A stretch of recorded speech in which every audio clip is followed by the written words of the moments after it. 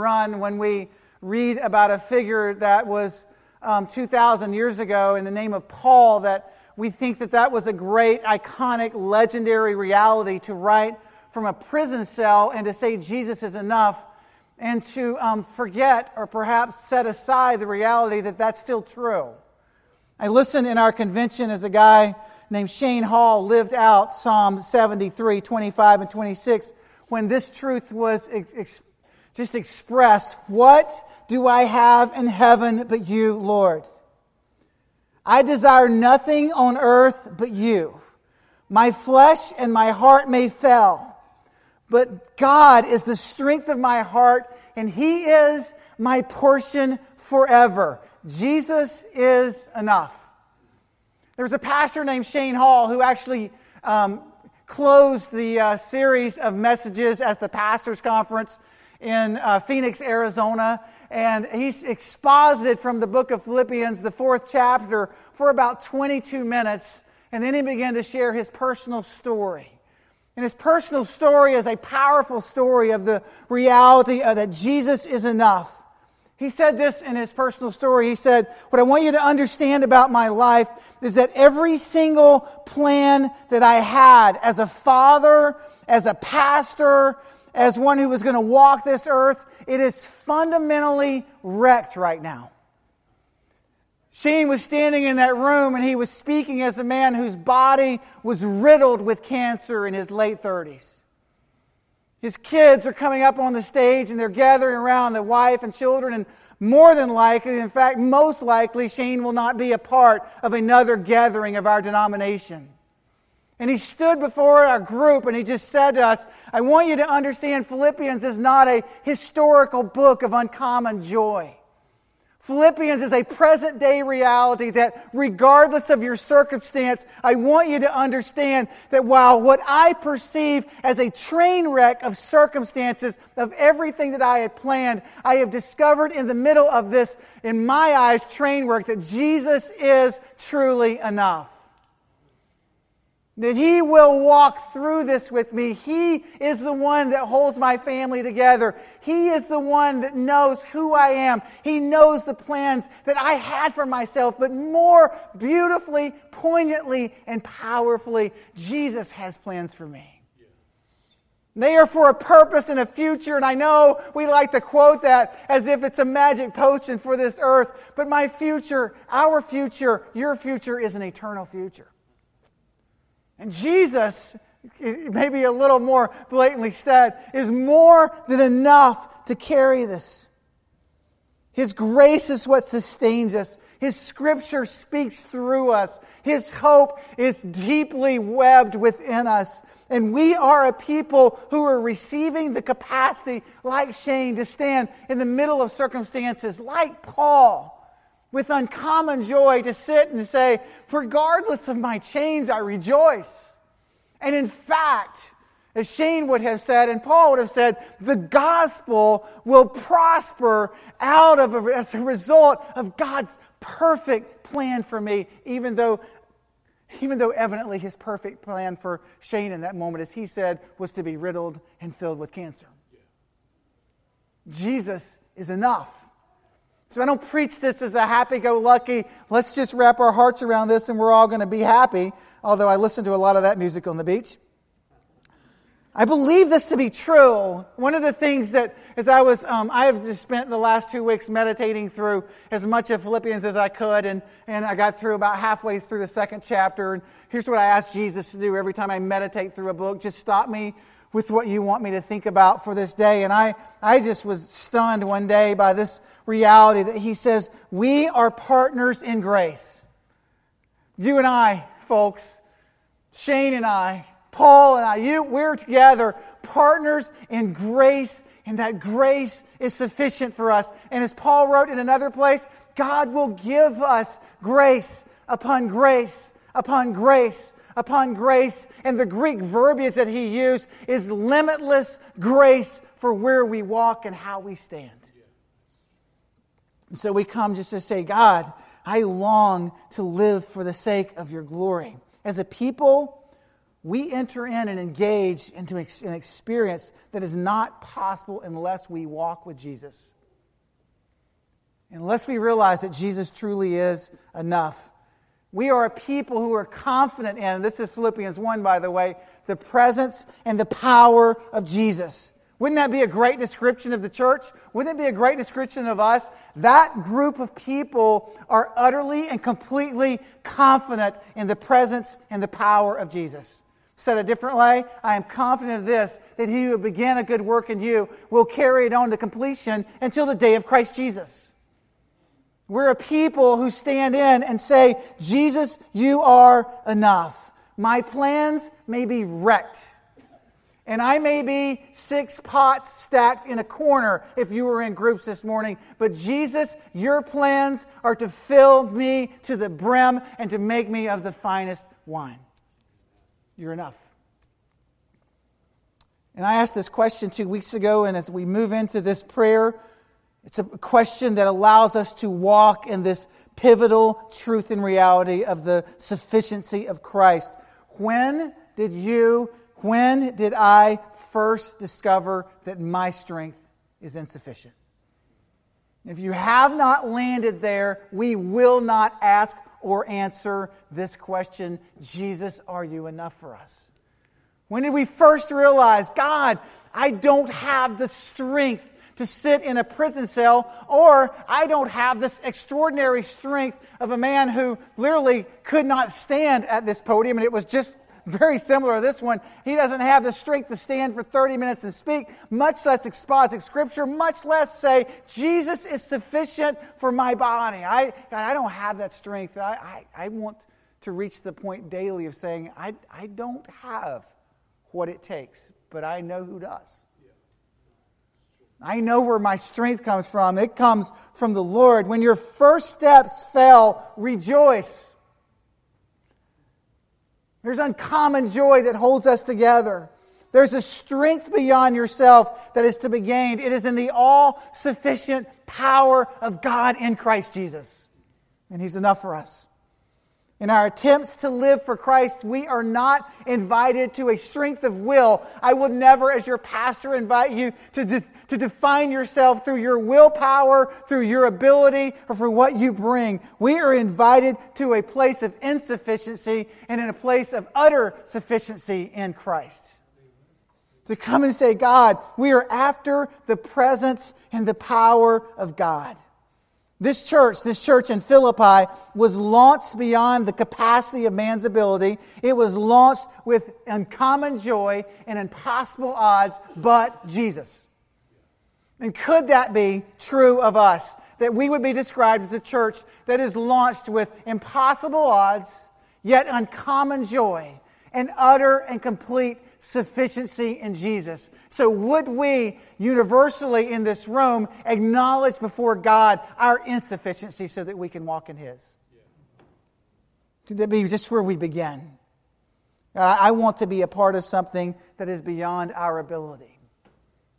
I illustrated at the beginning of the message a capacity that as we sat in the first meetings and began to plan and talk, and I sat with some great church leaders, and we were talking about this initiative to eradicate what in our minds seemed impossible 4 years later was fully possible. And it was just the sufficiency of Jesus and the dreams of men aligning our hearts with His. And so here's where we land. We pray. You want to live a gospel that's replicated? Pray. You want to live in the heart of a people who are courageous and confident in Jesus? Pray. I love that Jesus modeled this for us. I love that Paul wrote in his letters, and throughout his letters, he doesn't pause and have a quiet prayer within himself. He writes his prayers into his letters because I think much like the disciples ask of Jesus, Lord, teach us to pray. So Paul was teaching his people as well. I'm going to write some things to you. I'm going to speak some things to you. But there's really only one source that are going to ground them deeply within you. And it is the source and the power of prayer. And so verse 9, he says, and I pray this. Now your love will keep on growing. Chapter 1 of the book of Philippians, verses 9 through 11. If you missed that a few minutes ago, I am praying this, that your love will keep on growing in knowledge, in every kind of discernment, so that you may approve the things that are superior, and may be pure and blameless until the day of Christ Jesus, filled with the fruit of righteousness that comes through Jesus Christ. And here's why: so that He gains glory and He receives praise. It's for the glory of God our Father and in Christ Jesus. And so I am praying this, and I wrote this simple definition. Mitch was teaching our class this morning and going nuts on prayer, and I just wrote, Mitch, this is my simplistic thought of the day, and I'm sure it came from someone else. I don't know who, but it says, this is prayer is talking with God about what we are doing together. I love it. Paul's just looking at them and saying, as a church, I want you to walk with confidence. As a church, I want you to believe that Jesus is moving. As a church, I want you to move in knowledge and discernment. And as a church, I want you to have conversations together with God about what you are doing. I want you and God to just sit around and talk together and enjoy fellowship with the Spirit. I'm not asking for prayer to be a moment when the lead pastor or the music dude stands up and says, let's pray together now. I want you as a church to talk with God about what you're doing together. Because otherwise, we're going to run some risk of kind of coming up with some good ideas and running forward. And I would rather join God at work than us create some work for Him. I want to be filled with the knowledge of who He is. Our heart is knit together by a heart for God. He knits us with uncommon joy, and He knits us with that because He is an utterly joyous God.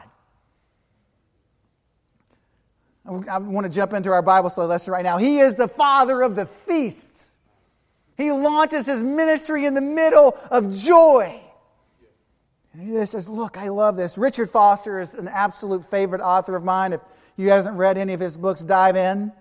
He shared a story that I greatly identify with when I think of the idea of prayer and of being able to say to this church, let's come together with God and talk with Him. He says, when I put my kids to bed and I begin to settle them down and I begin to talk with them and they're cranky and they're out of sorts and they're overly tired, which if you'll go to the beach and watch Parents about 8 o'clock p.m., that's pretty much the story. 2 weeks of that. I learned early on, and Richard wrote this, I thought, this is my life story. Apparently this is like the story of fatherhood. I kind of learned early on, when nothing else would work, I would pick my kids up, and Susan's got all these great songs that she's had memorized for decades, and I'm just picking them up and I start singing things to them, whatever comes to mind. I just kind of sing these songs to them. Some of them are funny, some of them are completely irreverent, some of them just go like this: I love you. I love the way you sing. I love the way you dance. I love the way you were swinging on the swings today. I love your face. I love your toes. I love you. I love everything about you. I love you. I love you. I love you. And I feel like I'm Elf right now if you've seen that movie. And so I would finish that song and inevitably these words would come. Sing it again, Daddy. I'm like, you have no idea. For the last 10 minutes, I've been freelancing like crazy. So here we go again, darling. Sing it again, Dad. And I would just relaunch into that prayer. And I think that that's what God is saying. I think that we want to be children who are together and who are looking at our Heavenly Father. And, this wouldn't be you, but at times we're kind of cranky and we're lost in this world and we're looking our way. And our Heavenly Father just says, would we sit together with me as your Father and let me sing some songs that will ultimately settle into your heart? That's why the disciples said, Jesus, you're so calm in the storm. You're so calm when people come and take you. You're so calm when they beat you almost to death. You're so calm hanging from the cross. And He said, it's because I'm in such intimacy with God. And they asked Him one thing. They asked Him to teach them one thing, as I can see. I'm sure that they longed for many other, but they said, Lord, teach us to pray. And Paul got that. Paul is teaching us in Philippians 1:9 through 11 that there are theological truths that you must know. But if you're going to flesh out a gospel-centered faith that was preached to us, if you're going to flesh out the differentiation between a curious man coming at night and a man standing boldly beside a grave, it will be a group of people who not only are theologically sound, but are intimately walking with the Father. And we're in the midst of this going, oh Lord, give us knowledge, depth of insight, discernment, uncommon discernment. Because God, we want to prove the things that you're about. We want to walk with you. Teach us to pray. John, just in case you downplay this message, I glance into the book of Revelation, the 8th chapter. John describes a scene in heaven. Human sin invited judgment. That was what was going on in heaven. Then a more remarkable thing happens. John says in this scripture that heaven fell silent for half an hour. I love that statement. I've reread that. If you read prior to it and then read what's going on, I love that heaven fell silent. During this time, an angel came to an altar, and the angel was lighting incense, and the incense were the prayers that were arising from the people, because God loves the intimacy of that walk. In Revelation, the 8th chapter, the 4th verse says this: the smoke of the incense together with the prayers of the saints went up in the presence of God from the angel's hands. And what followed this was great strength from God, actions taken in heaven, and all of heaven then came to a standstill as a result of people who sat down together and began to talk with God about what they long for. Do not underestimate the power of prayer. And maybe I could say it this way: may we as a church so relentlessly assault heaven that we silence heaven for a season. There should have been huge amens in our hearts about that. May we be a people who are praying and ceaselessly saying to God, we long for you to come to a standstill before us. Why? Because there's a group praying. The prayers of the saints are rising before God. The content of this prayer is powerful. The fact that they prayed is just moving my spirit and drawing me to compel you as a church to let us be known as a house of prayer. A people who are pursuant of the heart of God. Walter Wink had a great statement in his reading of the 8th chapter of the book of John. And I would love for you to write this down. It's coming on the screen. History belongs to the intercessors, those who believe and pray the future into being.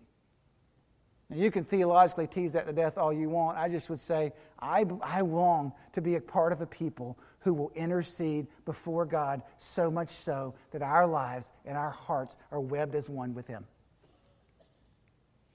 History belongs to the intercessors, not to the wealthy, not to the powerful, not to the rulers and not to the armies. History belongs to the body of believers who seat themselves before the Heavenly Father and talk to them about what they are doing together. God, call us to prayer. Here's 3 things, just quickly, that Paul prayed in this prayer. He prayed that their love would abound in knowledge and depth of insight, discernment. He prayed that they would be free of hypocrisy, completely free of hypocrisy. I believe when you are stripped down before God, hypocrisy is gone. We're no longer standing up. We don't have hallway conversations. We have no agenda. And in fact, you can stand united in the body of believers going, when I walk into this place, the only agenda is the glory of the cross of Christ. There's freedom in that. And so he's looking and saying, look, I want you to have knowledge, discernment, hypocrisy completely gone. And he finally prays for them, this third prayer. A natural outflow is this, that you will be filled with the fruit of righteousness. And as a result, you approve everything that's superior. That's so cool. Every time I've read that for 2 weeks now, my heart just floods. God, I want to approve superior in heaven. I'm looking for that grade. He writes, just says, I want you to be knowledgeable and insightful. An indispensable practice that we must carry as the body of believers is to be immersed in the Word of God. There should just be, your pastor should be saying to you, what portions are you memorizing this week of this passage? I mean, as a body of believers, it should just be universal this week. They're immediately thinking, I want to memorize this prayer. I want to be immersed in this. I want, as I think, to begin to think, oh God, give me first and priority the knowledge of you. My discernment apart from you will be horrible, but God, I want to be about things that are superior. I want to be pure and blameless before you. I am praying for a body of believers whose central focus is knowledge and depth of discernment. And the heartbeat of the church is the Word of God. Not the great thoughts of the pastor. Not the great thoughts of a small group leader. Not your best elements. But this truth. Oh God, deepen us in your Word. Grow us in your Scripture. Form us into the image of Jesus. God's Word is more than a great guidebook. I believe Rick Warren wrote it this way. God's Word generates life, creates faith, produces change, frightens the enemy, causes miracles, heals hurts, builds character, transforms circumstances, imparts joy, overcomes adversity, defeats temptation, infuses hope, releases power, cleanses our mind, brings things into being, and guarantees forever. That's good stuff. And so let me ask you this. This is what I'm asking my kids this week, and I don't know the success rate.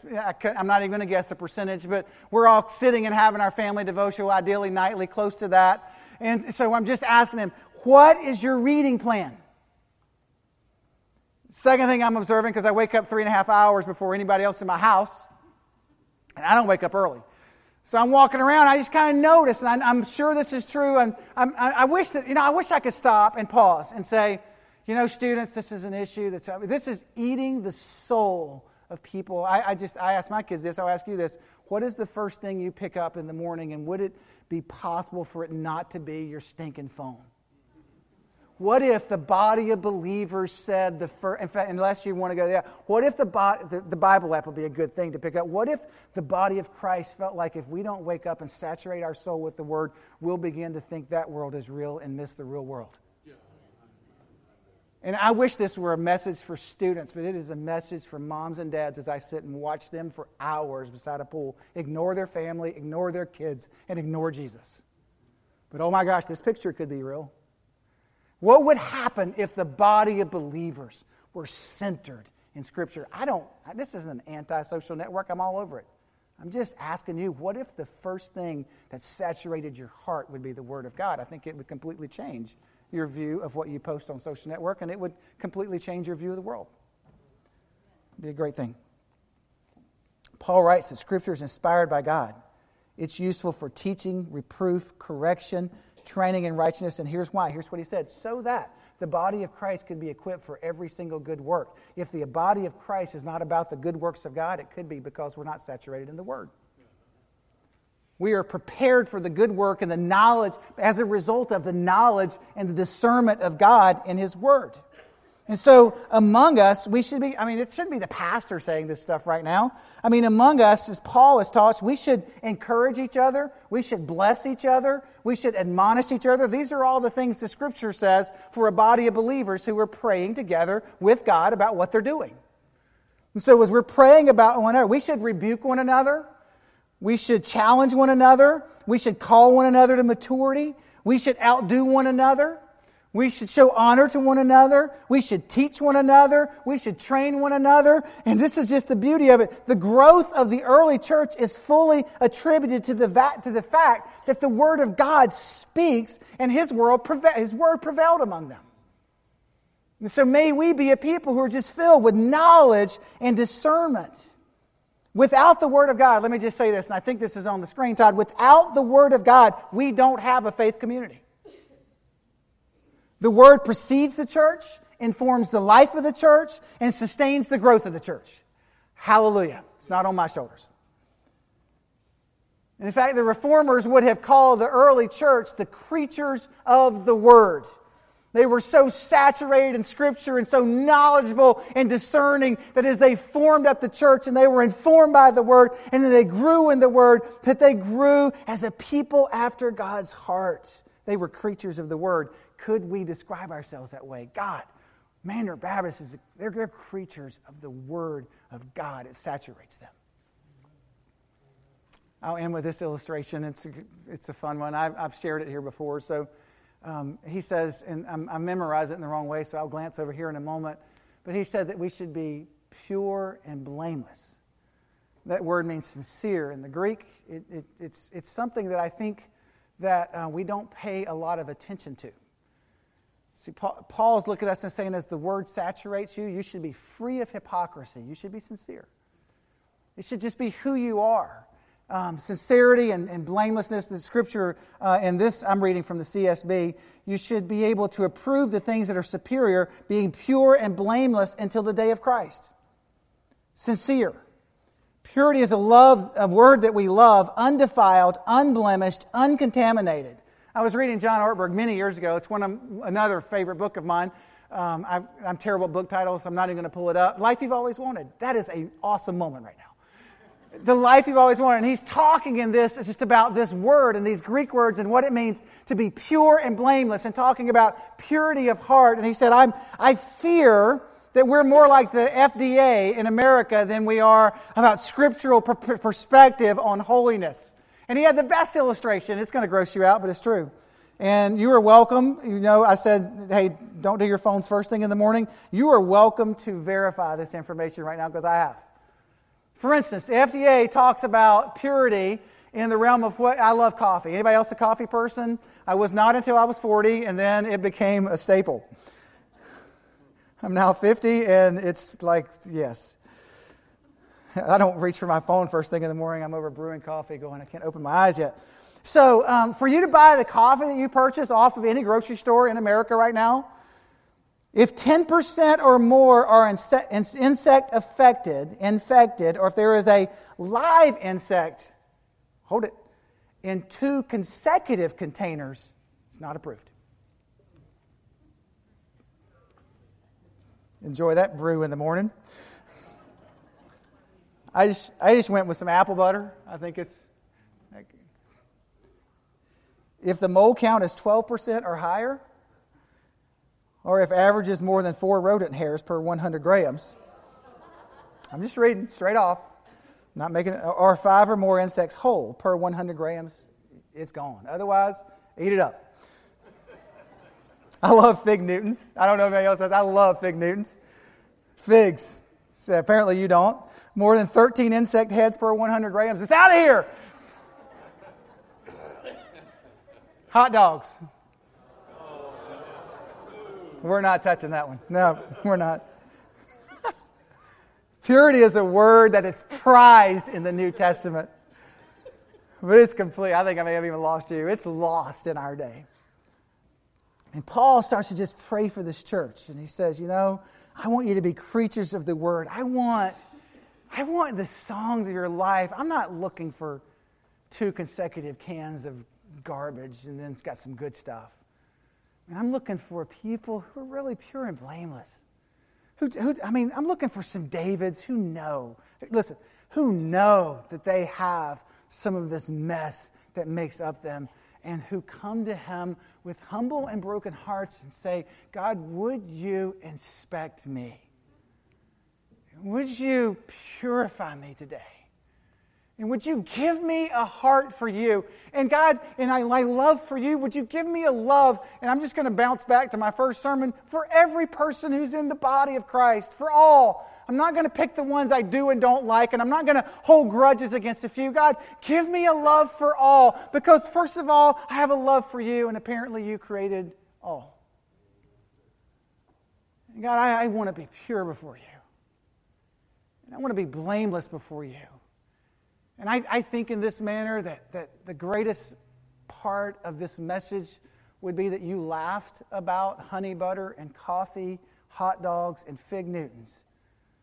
But then that you turned to the living God and said, I refuse to settle for less than purity before you. And I want to be blameless before you, Father. I want your kingdom to come and your will done on this earth, and may nothing in my life impede that. And that will cry for confession and repentance from many of us in this room. It will call out for reconciliation of relationships for many of us in this room. Because how can you be pure and broken at the same time? It's kind of waiting. And so I just end with this. God, as creatures of the Word, we have this treasure in jars of clay to show the all-surpassing power. It's not from ourselves. It's from God. And it shouts to the world that Jesus is enough. As creatures of the Word, we're filling the earth with the righteousness of Jesus. Because the Word of Christ fills us, the work of Christ moves us, and we are well aware and will reprove of and what God deems as superior. That's us. We're saturated in the Word. We are whole before God. We're whole before one another. We're pure and blameless. There's no hypocrisy in this room. We're just free. And Jesus is sufficient for all. If that's going to happen and the righteousness is going to flow like living waters, just look at this church. And this is my closing thought. Not Mandarin, look at Philippi right now, just at this moment of this writing. God, I just wrote down some observations I have of Philippi dating back to the 16th chapter of Acts and the beginning of the church up to about AD 60 when Paul wrote this letter. And they could say, God, we're filling the earth with your glory. This group would have lived out this prayer. They would have been reading this prayer going, all glory and honor and power and praise and dominion to Jesus. Because they would have said, we've gone outside the gates. Our church was started outside the gates. And we met people there. And it's going, Lord. Praise you. They would have said, we filled the earth by speaking freedom to those who are held in captivity. And in fact, we went into captivity to speak to them. This is what this church would have said. We submitted our own desires for the desire of the kingdom. And so we welcomed captivity, for it spoke and began our church. This is Philippi, the church at Philippi. We filled the earth by willingly laying down our freedom so that others could willingly go free. That seems like Jesus. We fill the earth with songs of wonder and abounding joy in the most detrimental circumstances because we believe that Jesus is enough. And so when in chains, sing. We have filled the earth if we have spoke freedom to children who are in captivity and in bondage. The church was birthed by freeing a child. This is the makeup of the church at Philippi. There's nothing here that I'm adding to this. We are going to speak life to a child who is held in captivity, and that will be one of the first members of our church.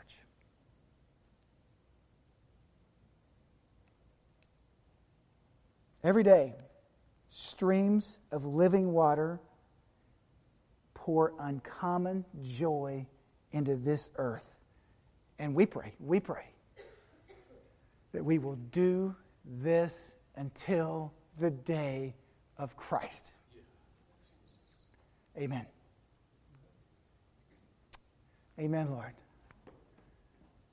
I pray that you would fill us as a church with knowledge and depth of insight. God, I pray that for this church, that you would do that so that we could approve superior things. God, I pray as you begin to pour your knowledge in, that we will begin to recognize the bondage in our life. And God, we will have confession before you. And we will begin to be a people free of hypocrisy, pure and blameless before you and before one another. God, I pray that until the day of Christ, you would allow us to flesh out in this earth the kingdom, the glory, and the honor of Jesus. Lord, I pray for this church. God, I pray for Mandarin Baptist as we look into the gospel heartbeat of the church at Philippi, that same gospel heartbeat will be our own. And oh Lord, I pray, as Paul prayed, that out of this prayer we would watch you create a faith that is worthy of replication. We love you, Lord.